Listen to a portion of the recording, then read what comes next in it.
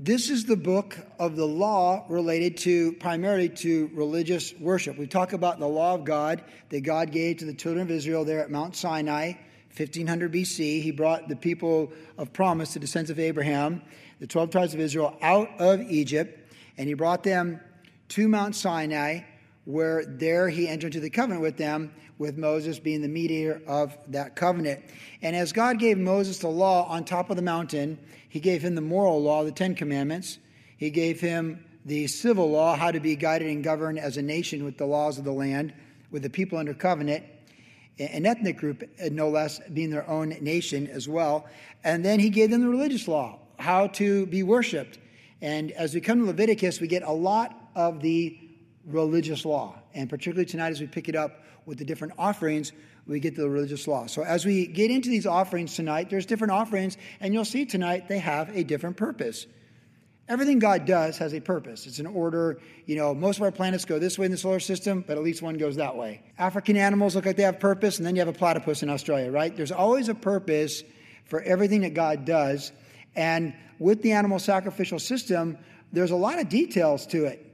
And as we look at it in its context of when it was given, we want to keep in mind, and we mentioned this last week with the book of Hebrews, we're told in the New Testament that sheds light and interprets this book for us, that the blood of bulls and goats cannot deliver us fully from sin. We're also told, both in the Old and New Testament, that the wages of sin is death. And so to deal with sin, there must be a sacrifice for sin. And there in the book of Genesis, we saw in chapter 4 where Abel brought us an offering to the Lord from his flock. And it was a lamb, and it had blood, and it was sacrificed. And God accepted it because it came in faith, and it came with blood. Cain brought an offering of vegetables from his garden without faith, and God did not accept it.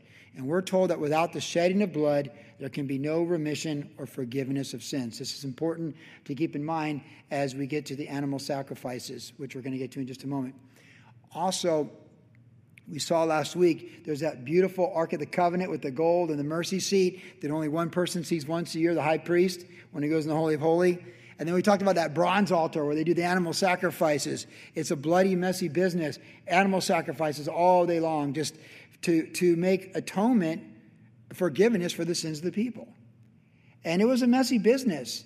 And so tonight we come to that, and all this stuff, this is what we would be doing right now if it were not for Jesus Christ coming, dying on the cross for our sins, the perfect, acceptable sacrifice, who died once for all to enter into the holy place before the Father and ever lives to intercede for us as our great high priest. So keep that in mind as we go through these sacrifices tonight, these offerings. And these are short chapters, and as you go through Leviticus, there's segments, there's topical clusters. And so this first cluster are these 5 different offerings, and we'll be going through this like we did with Exodus. There's a fair bit of text, but not too much. And what's neat is you'll see the distinction of each of the offerings and how they apply to how they apply contextually to them, but how they apply to us tonight, the Church of Jesus Christ, on July 7th, 2020, part 2 of this amazing year going forward, the second half of the year. We pick it up in verse 1. Now the Lord called to Moses and spoke to him from the tabernacle of meeting, saying, Speak to the children of Israel and say to them, when any of you brings an offering to the Lord, you shall bring your offering of livestock, of the herd of the flock. If his offering is a burnt sacrifice of the herd, let him offer a male without blemish. He shall offer it of his own free will at the door of the tabernacle of meeting before the Lord. Then he shall put his hand on the head of the burnt offering, and it will be accepted on his behalf to make atonement for him. He shall kill the bull before the Lord, and the priest, Aaron's sons, shall bring the blood and sprinkle the blood all around the altar that is by the door of the tabernacle of meeting. And he shall skin the burnt offering and cut it in pieces. The sons of Aaron the priest shall put fire on the altar, and they lay the wood in order on the fire. Then the priest, Aaron's sons, shall lay the parts, the head, the fat in order on the wood that is on the fire upon the altar.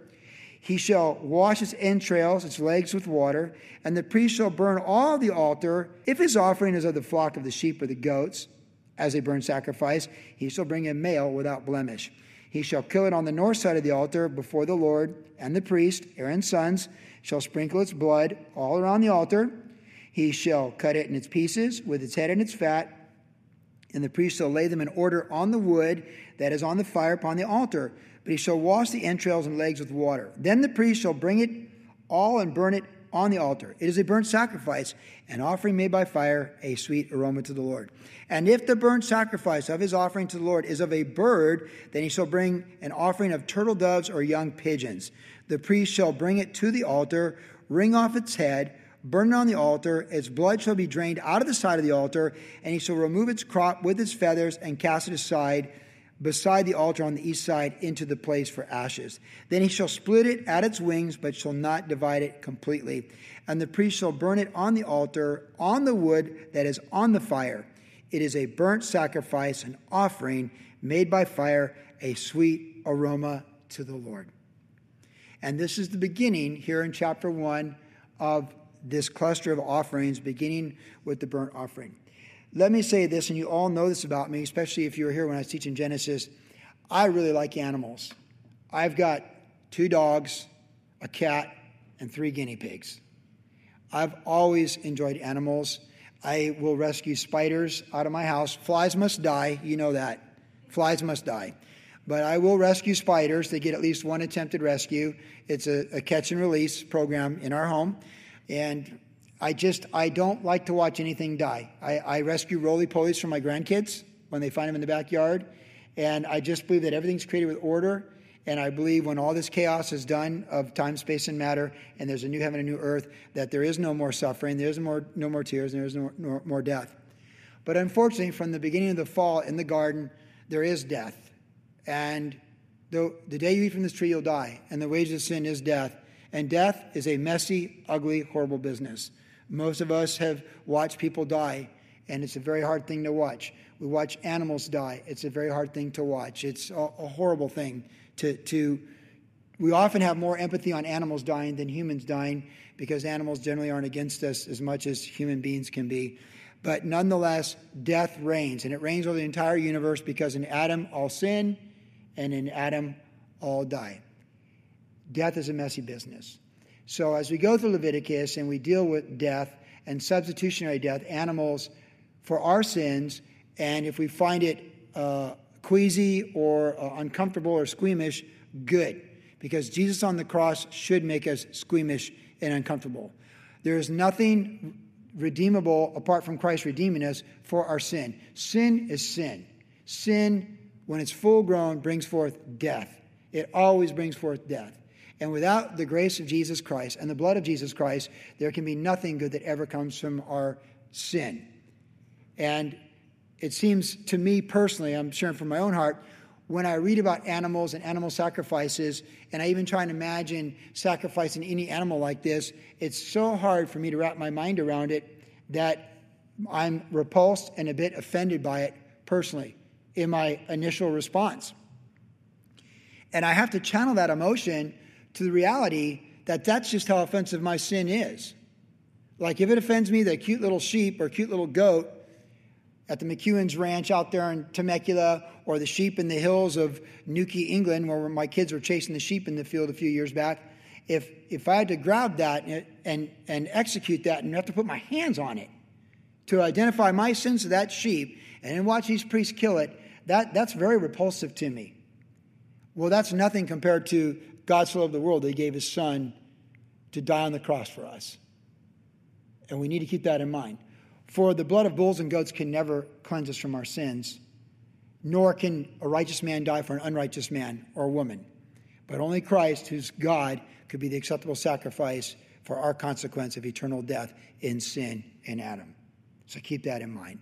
So with this first offering, this burnt offering, as this animal is dismembered and barbecued for sin, this offering is interesting because it's did you catch it? Well, there's some distinctions. It had to be a male. So in this offering, the burnt offering, it has to be a male. Can't be a male or female. It has to be a male.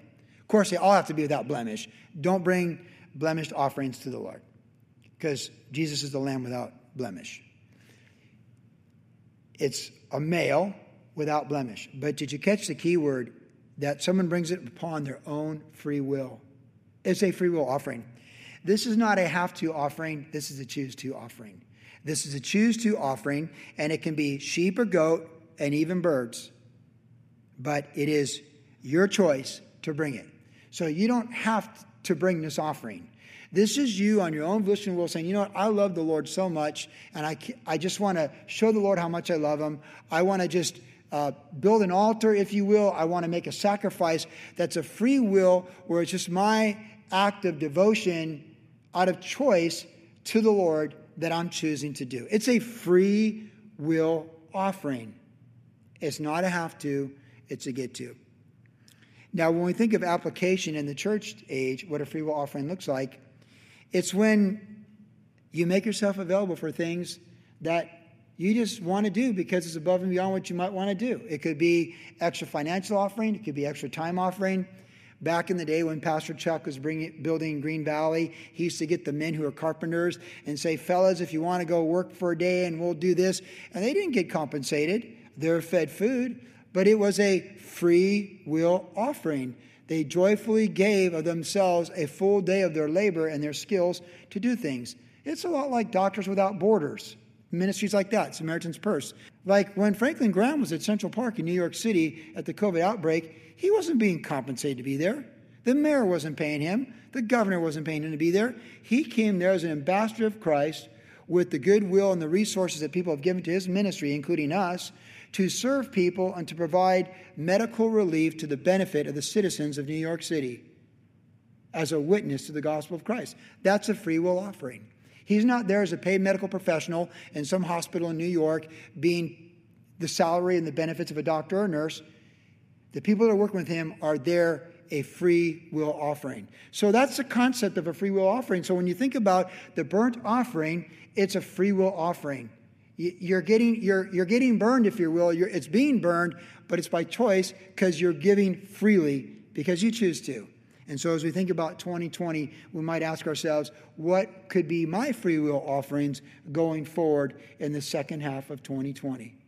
What are things that I can do with my time, my energy, my resources that I'm offering to the Lord? Now, we know in Romans 12 that we present ourselves as living sacrifices to the Lord. And we know we don't actually bring any animal sacrifices because Christ died once for all and he made the animal sacrificial system obsolete. But still, what am I bringing? What am I giving of myself to the Lord? You choose to give. A free will offering. Is it visiting somebody? Is it taking someone somewhere? Is it going out of your way for somebody? Like the free will offering is just think creatively and outside the box of bringing Christ and the gospel in a situation where it's what you want to do, and it's how you want to serve, and it's how you want to bless. It's unto the Lord, and you do it as unto the Lord. That's our free will offering. Now we read on in chapter 2, the grain offering. When anyone offers a grain offering to the Lord, his offering shall be of fine flour, and he shall pour oil and put frankincense on it. He shall bring it to Aaron's sons, the priest, the one whom shall take from his hand, and fine flour and oil with all the frankincense. And the priest shall burn it as a memorial on the altar, an offering made by fire, a sweet aroma to the Lord. The rest of the grain offering shall be Aaron's and his sons. It is most holy offering to the Lord by fire. And if you bring it as an offering, a grain offering baked in the oven, it shall be unleavened cakes of fine flour mixed with oil, or unleavened wafers anointed with oil. But if your offering is a grain offering baked in a pan, it shall be of fine flour, unleavened, mixed with oil. You shall break it in pieces and pour oil on it. It's a grain offering. If your offering is a grain offering baked in a covered pan, it shall be made of fine flour with oil. You shall bring the grain offering that is made of these things to the Lord.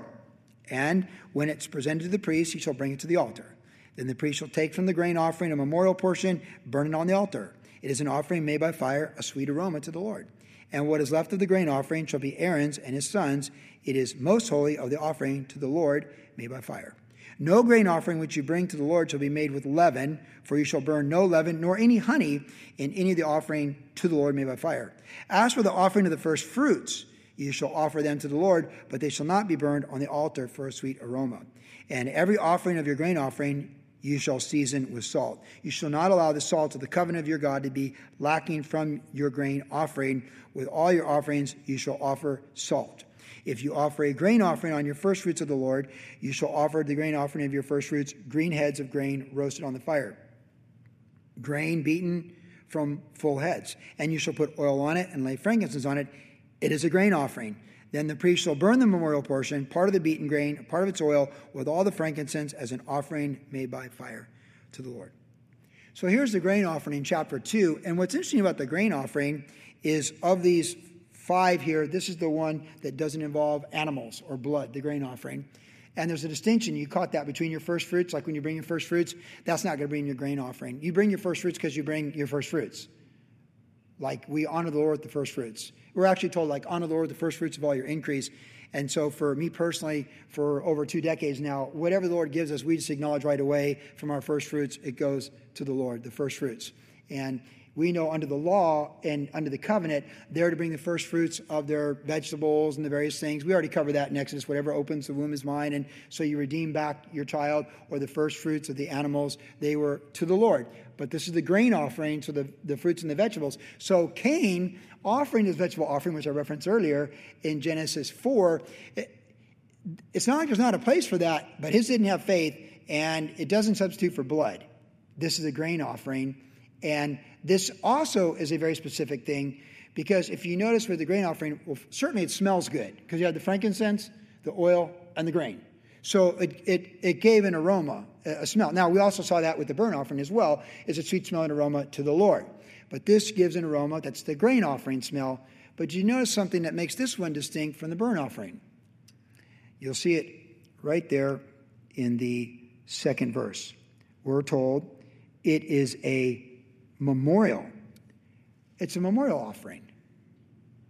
Okay, so the burnt offering is a free will offering. This one's a memorial offering. So a memorial offering is just that. It's a memorial. Now, we build memorials for various people, various things, various events. There's memorials. There's memorials. Like Duke Quanamoco's in front of Huntington Surf and Sport, and that's a memorial to the father of surfing at Surf City, USA. It's a memorial to the sport of surfing. There's a Duke statue down there in Waikiki you can go to as well. That's a memorial to the father of surfing, considered the father of surfing, because Duke, of course, was from Hawaii. He was the Aloha ambassador. He competed in the Olympics. He won a gold medal swimming in, I think it was 16 in Antwerp, 1916. Actually, that was World War I, so it would have been 1912 or 1920. But he won his gold medal for USA, and he's considered that person. It's a memorial.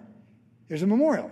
He's out there. It's a memorial to this guy, the father of surfing. So all the names in the Hall of Fame that are out front there of Huntington Surf and Sport, those are memorials. Technically, like I've got one of them. So it's a memorial to my career.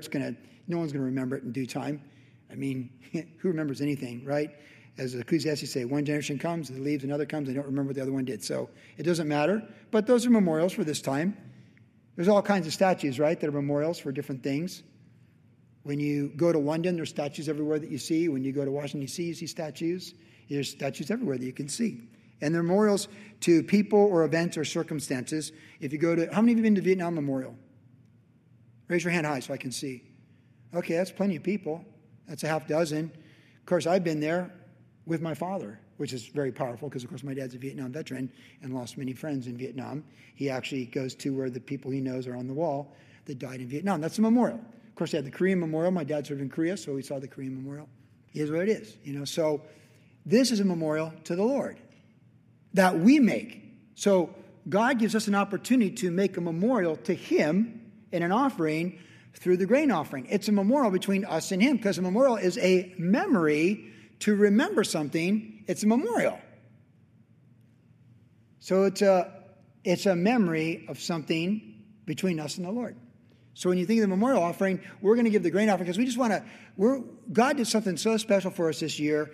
What an incredible year it's been in our business, in our family. We had the child was born to us, the grandchild, and we're just going to bring this huge grain offering to the priest because we want to make a memorial. We want to say, Lord, we remember and we honor what you did for us. And this is a memorial offering that we choose to make of our own free will because we want to forever remember how good you were to us in 2020.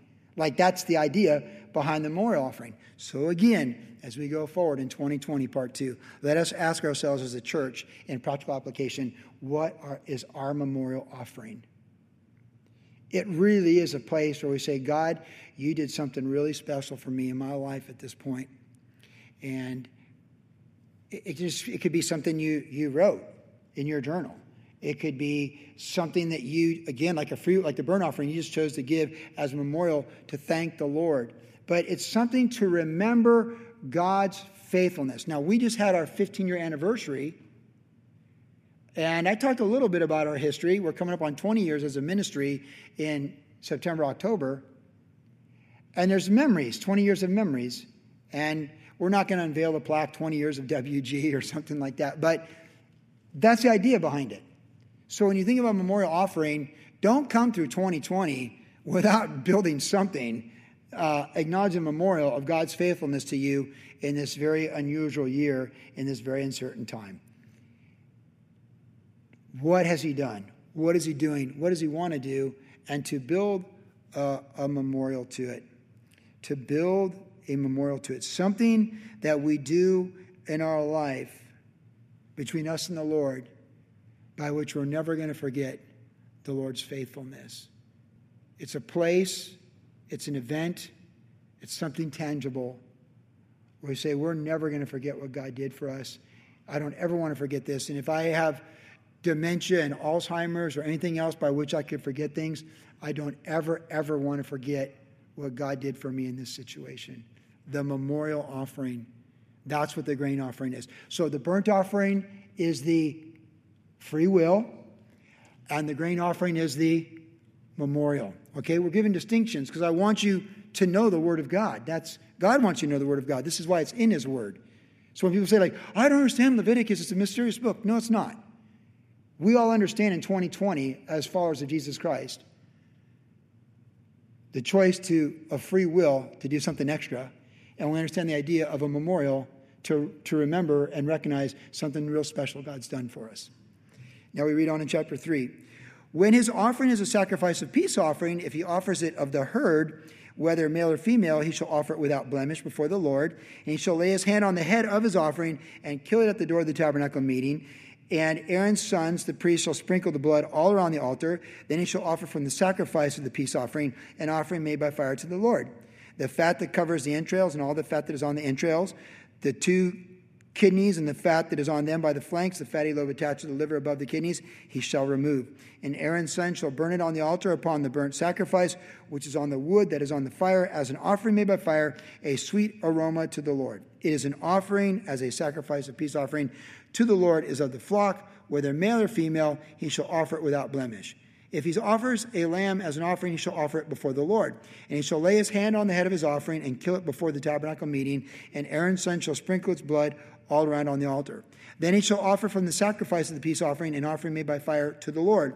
It's fat, the whole fat tail of which he removed close to the backbone, and the fat that covers the entrails, and all the fat that is on the entrails, the 2 kidneys, the fat is on them by the flanks, the fatty lobe attached, the liver above the kidneys, he shall remove, and the priest shall burn them on the altar as food and offering by fire to the Lord. And if the offering is a goat, he shall offer it before the Lord. He shall lay his hand on its head, kill it before the tabernacle meeting, and the sons of Aaron shall sprinkle its blood all around the altar. Then he shall offer it from its offering as an offering made by fire to the Lord. That fat that covers the entrails and all the fat that is on the entrails, the 2 kidneys and the fat that is on them by the flank, the fatty lobe attached to the liver above the kidney, he shall remove. The priest shall burn them on the altar as food, an offering made by fire for a sweet aroma. All the fat is the Lord's. This shall be a perpetual statute throughout your generations and all your dwellings. You shall eat neither fat nor blood. So this is the peace offering.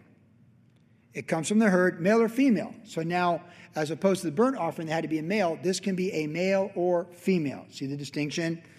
And this is the peace offering. We're told it is the sacrifice of the peace offering in verse 3. And it can be a lamb, it can be a goat. We do see how we would lay our hands on it. So when you bring this particular offering, you'd bring it to the priest, and it's from your flock, and you would lay your hands on it. You're passing your guilt to it. It's the passing of the guilt. And that's why it says with Jesus, the Lord laid upon him the iniquity of us all. God made him who knew no sin to become righteousness for us. So to become sin for us, that we might become the righteousness of God. So when Christ was dying on the cross, the Lord, the Father, literally was transferring the sins of humanity over his Son and upon his Son. That's literally what was happening. We're told that very clearly in New Testament teaching by the Holy Spirit. And then the fat is the Lord's. There's something special about the fat. In the Bible, in the Old Testament, fat is used to describe increase, that you've been prospering, that there's increase, the fat, that there's something about it as opposed to famine, right? Think of Joseph's dream, the 7 fat cows, healthy cows, eaten by the 7 skinny cows. It shows it's a reflection of prosperity and well-to-do, that things are going good. When Israel backslid with the Lord, he said that Jeshurun, which is another name for Israel, that he grew fat, like just too fat. In prosperity, he wasn't sharp in the things of the Lord, that he had lost his edge, the nation as a whole, with the Lord. So it's an increase. And we know that the blood, that last verse, verse 17, you're not going to have the blood. We are told in Leviticus later on that the life is in the blood. We never ever, the blood is a huge no-no. The life is in the blood. Everything right now, your blood is going through your freeway all over your body, pumping in, out, pumping out, doing everything it's supposed to do with this incredible design, as it's also doing in the animal kingdom as well. The life is in the blood. When God created everything, now we're told in Hebrews 11:1 that he's 1:1 and 1:2, that he spoke everything into existence that wasn't being. So it's not like he had a box of Legos and put them together and made the universe. He spoke out of nothing everything that is. And in speaking it, and the way he set things up with the atom and DNA and all this stuff, the life is in the blood. And when someone's considered guilty, they're guilty of what? Bloodshed or blood. Paul said in Acts 20, I'm innocent of the blood of all men. God said through Ezekiel, if you don't tell them the truth, that blood is on you. But if you tell them the truth and they reject it, it's on them. There's something very powerful in the idea and the concept of the blood. So know this going forward for the rest of your life. The life is in the blood, and in the Levitical priesthood, animal sacrificial system, blood is absolutely forbidden.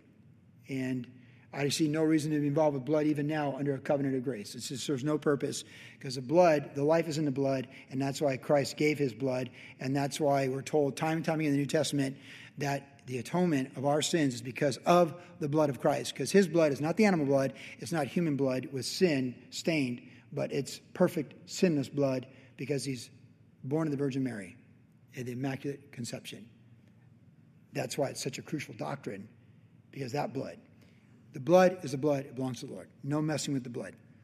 This peace offering, of course, Jesus is our peace. When Paul was in prison for his faith, in the back end of Acts chapter 28, and he wrote the prison epistles, as we refer to Ephesians, Philippians, Colossians, and Philemon, he wrote a lot about the blood of Jesus Christ and the necessity of the blood, that it is the blood that saves us, and because the blood saves us, we have peace with God because of the blood of Christ saving us.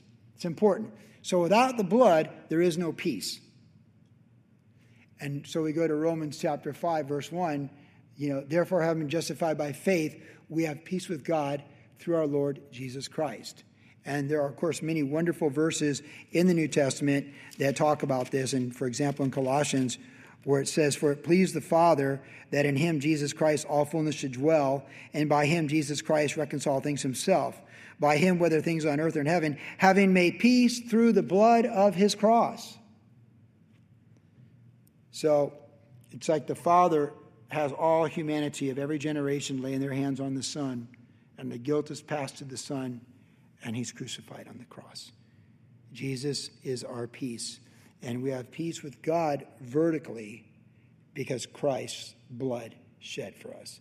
The life is in the blood, and because his blood was shed, we have peace with God, and because we have peace with God, then we can do as best we can to have peace with humanity and those around us. So Jesus is our peace.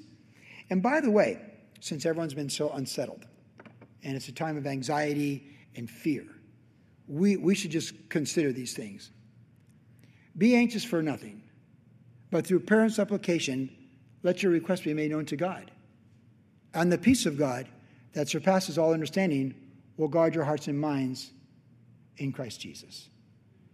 He will keep him in perfect peace, whose mind is stayed upon thee, because he trusts in thee. Jesus said, my peace I leave you, not as the world gives, but give I unto thee. peace. He's the Prince of Peace. Now, as Philippians chapter 4 describes the peace, it surpasses understanding. And we do find ourselves in the human experience in anxious situations, apart from anything that's going on the planet, in our country, or even in our family. We all have things that cause anxiety.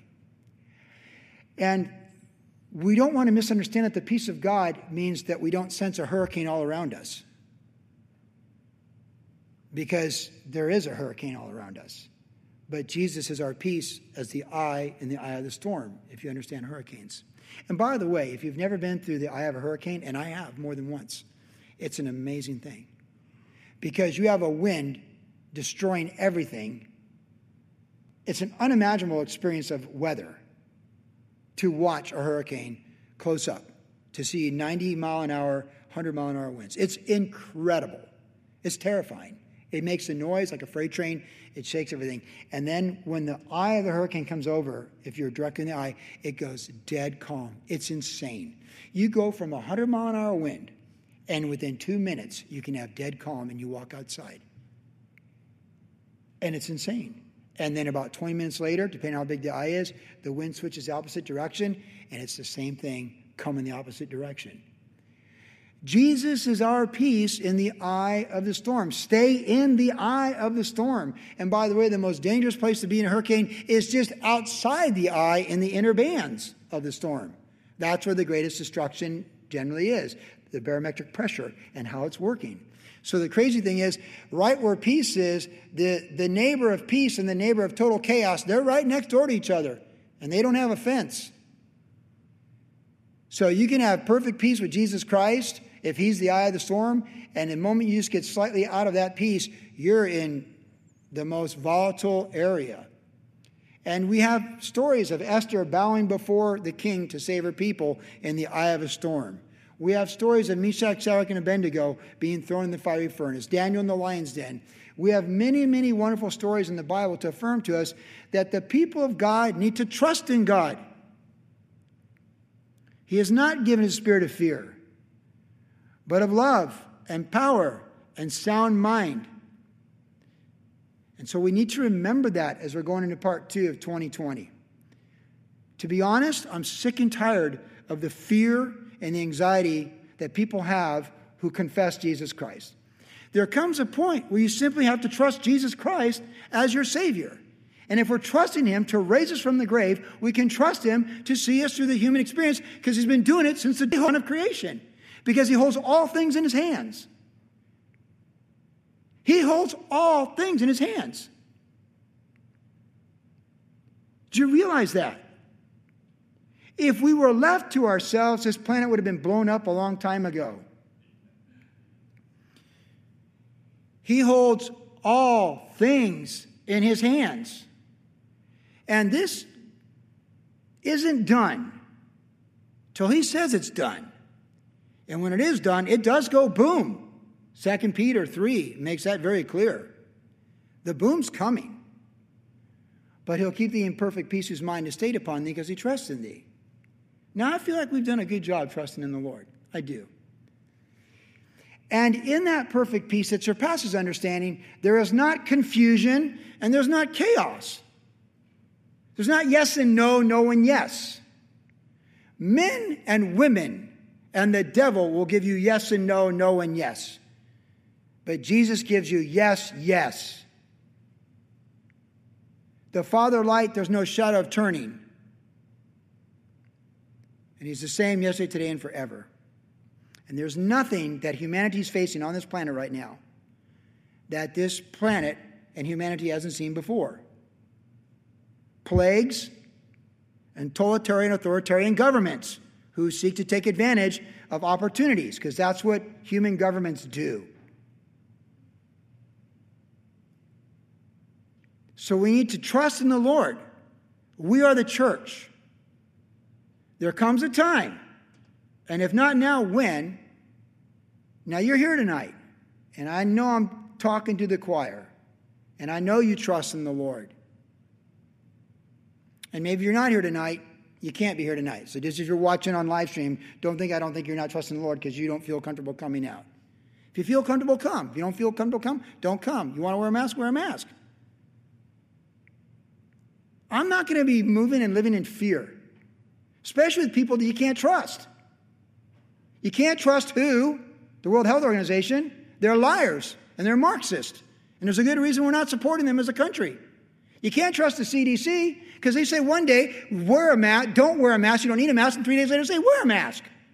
And if you look at medical professionals, how to handle this stuff, you get varying opinions from everybody. And we trust government. How are we going to trust government? Put your trust in the Lord. Don't let your peace be based upon who's the governor, the city council, the health department, or the president, or who's running the UN. There comes a time that we have to trust in Jesus, and that's pretty much every day in the Jesus way. The peace offering reminds us that Jesus Christ is our peace in the midst of the storm. And I'm not a medical expert, and I don't claim to be, but I am a Jesus expert, and I've walked with him for 33 years. And I have been taught by him that he'll keep thee in perfect peace whose mind is stayed upon thee because he trusts in thee. So if you want to live in fear and kowtow to people who strike fear, that's your business, but don't bring it around me because I fear Jesus Christ and I serve the King. And he's not done with me till he says he's done with me. And he's not done with you till he says he's done with you. The fat is the Lord's, the blood is the Lord's, and he is our peace. Amen.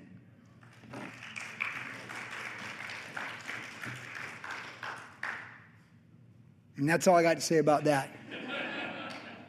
Chapter 4, the sin offering. Now the Lord spoke to Moses, saying, speak to the children of Israel, if a person sins unintentionally against any of the commandments of the Lord and anything which ought not to be done, and does any of them, if the anointed priest sins, bring guilt upon the people, then let him offer to the Lord for his sin which he has sinned a young bull without blemish as a sin offering.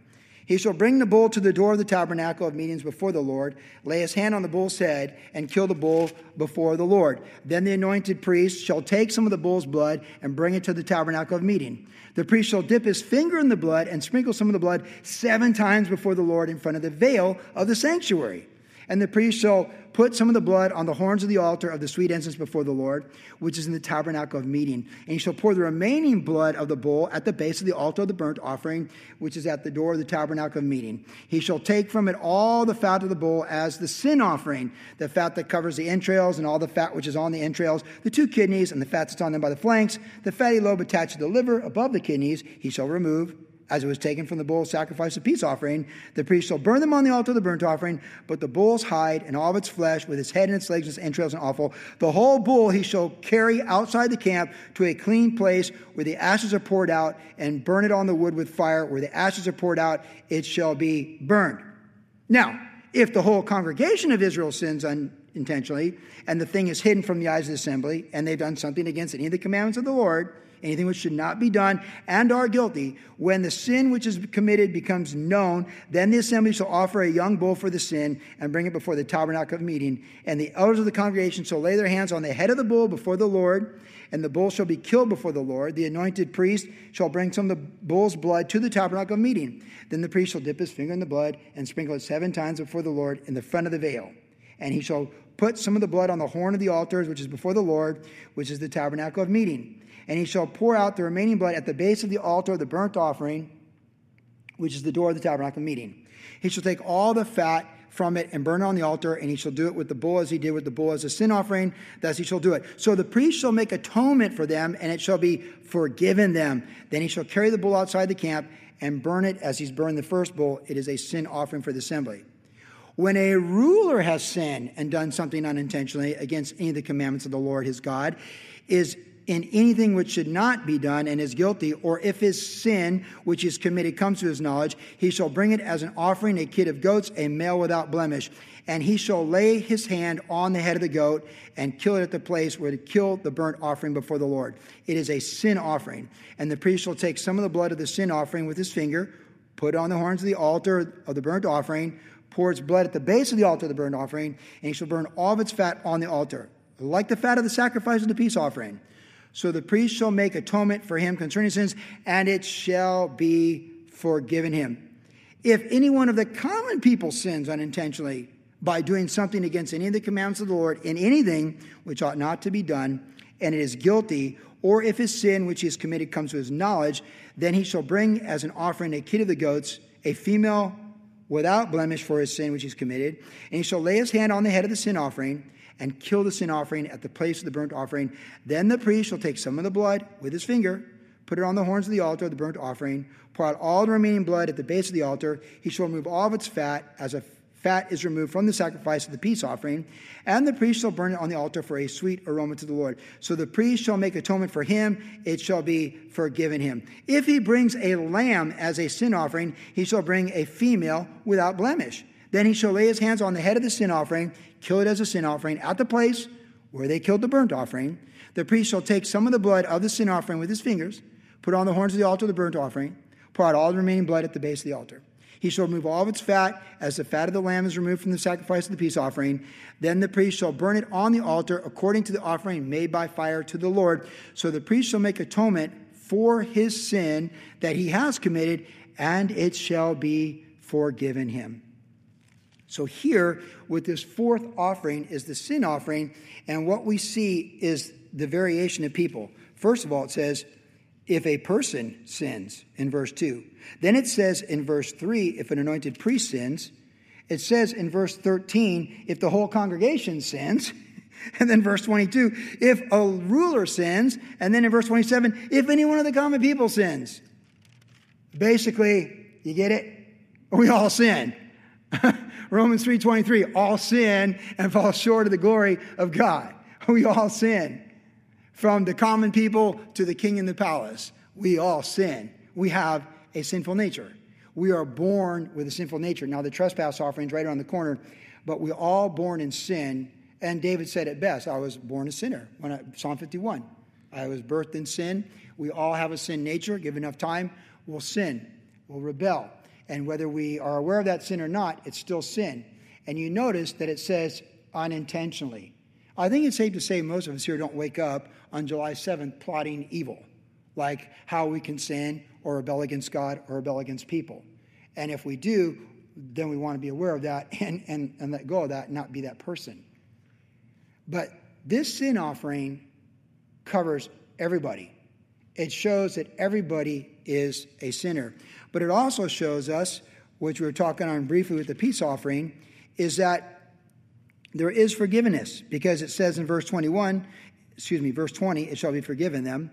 And it says again in verse 35, that it is forgiven them. And so, again, that we find forgiveness in Jesus Christ. So all these animal sacrifices, if we just picture for a moment, all the animal sacrifices that took place for 1,500 years, wherever the tabernacle was, in Shiloh, and then in Jerusalem, the temple and all that, all of it's pointing to Christ. And there at Calvary, this is perfectly fulfilled. God so loved the world that he gave his son. And he paid the price for the sins. So from the common people to the kings and presidents of palaces or whatever. And because we live in our timeline and we think everything's just our timeline. But of course there's history before us, and if the Lord tarries, there's history coming in the future after us. But I always remember an article I read about Ronald Reagan, the president, when he's in his 90s with Alzheimer's, that he was waving to people, taking out the trash, and it was very sad because he didn't even know who he was. Ronald Reagan did not know he was Ronald Reagan, the former president of the United States. That is very humbling to think that can happen in the human experience with Alzheimer's, dementia, that kind of stuff. But that just shows you can be the most powerful man in the world in the 80s. And you can work with Gorbachev to bring down the Iron Curtain and change the world for everybody that we all benefit from to this day. And then there comes a day, if you live long enough, you don't even know who you are. You're taking out the trash. You don't even know you're the president of the United States. You don't even know the terrorists you fought or the evil people you stared down. We are all sinners, from the youngest to the oldest, from the highest palace to the common man. We all need the Savior, Jesus Christ.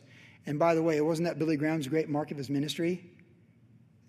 He could minister to the common people of every nation on this planet, and he could minister to the kings and the palaces All kings, not just presidents, but all kings. It's amazing because all have sinned and all need to find forgiveness. And we only find that forgiveness in Jesus.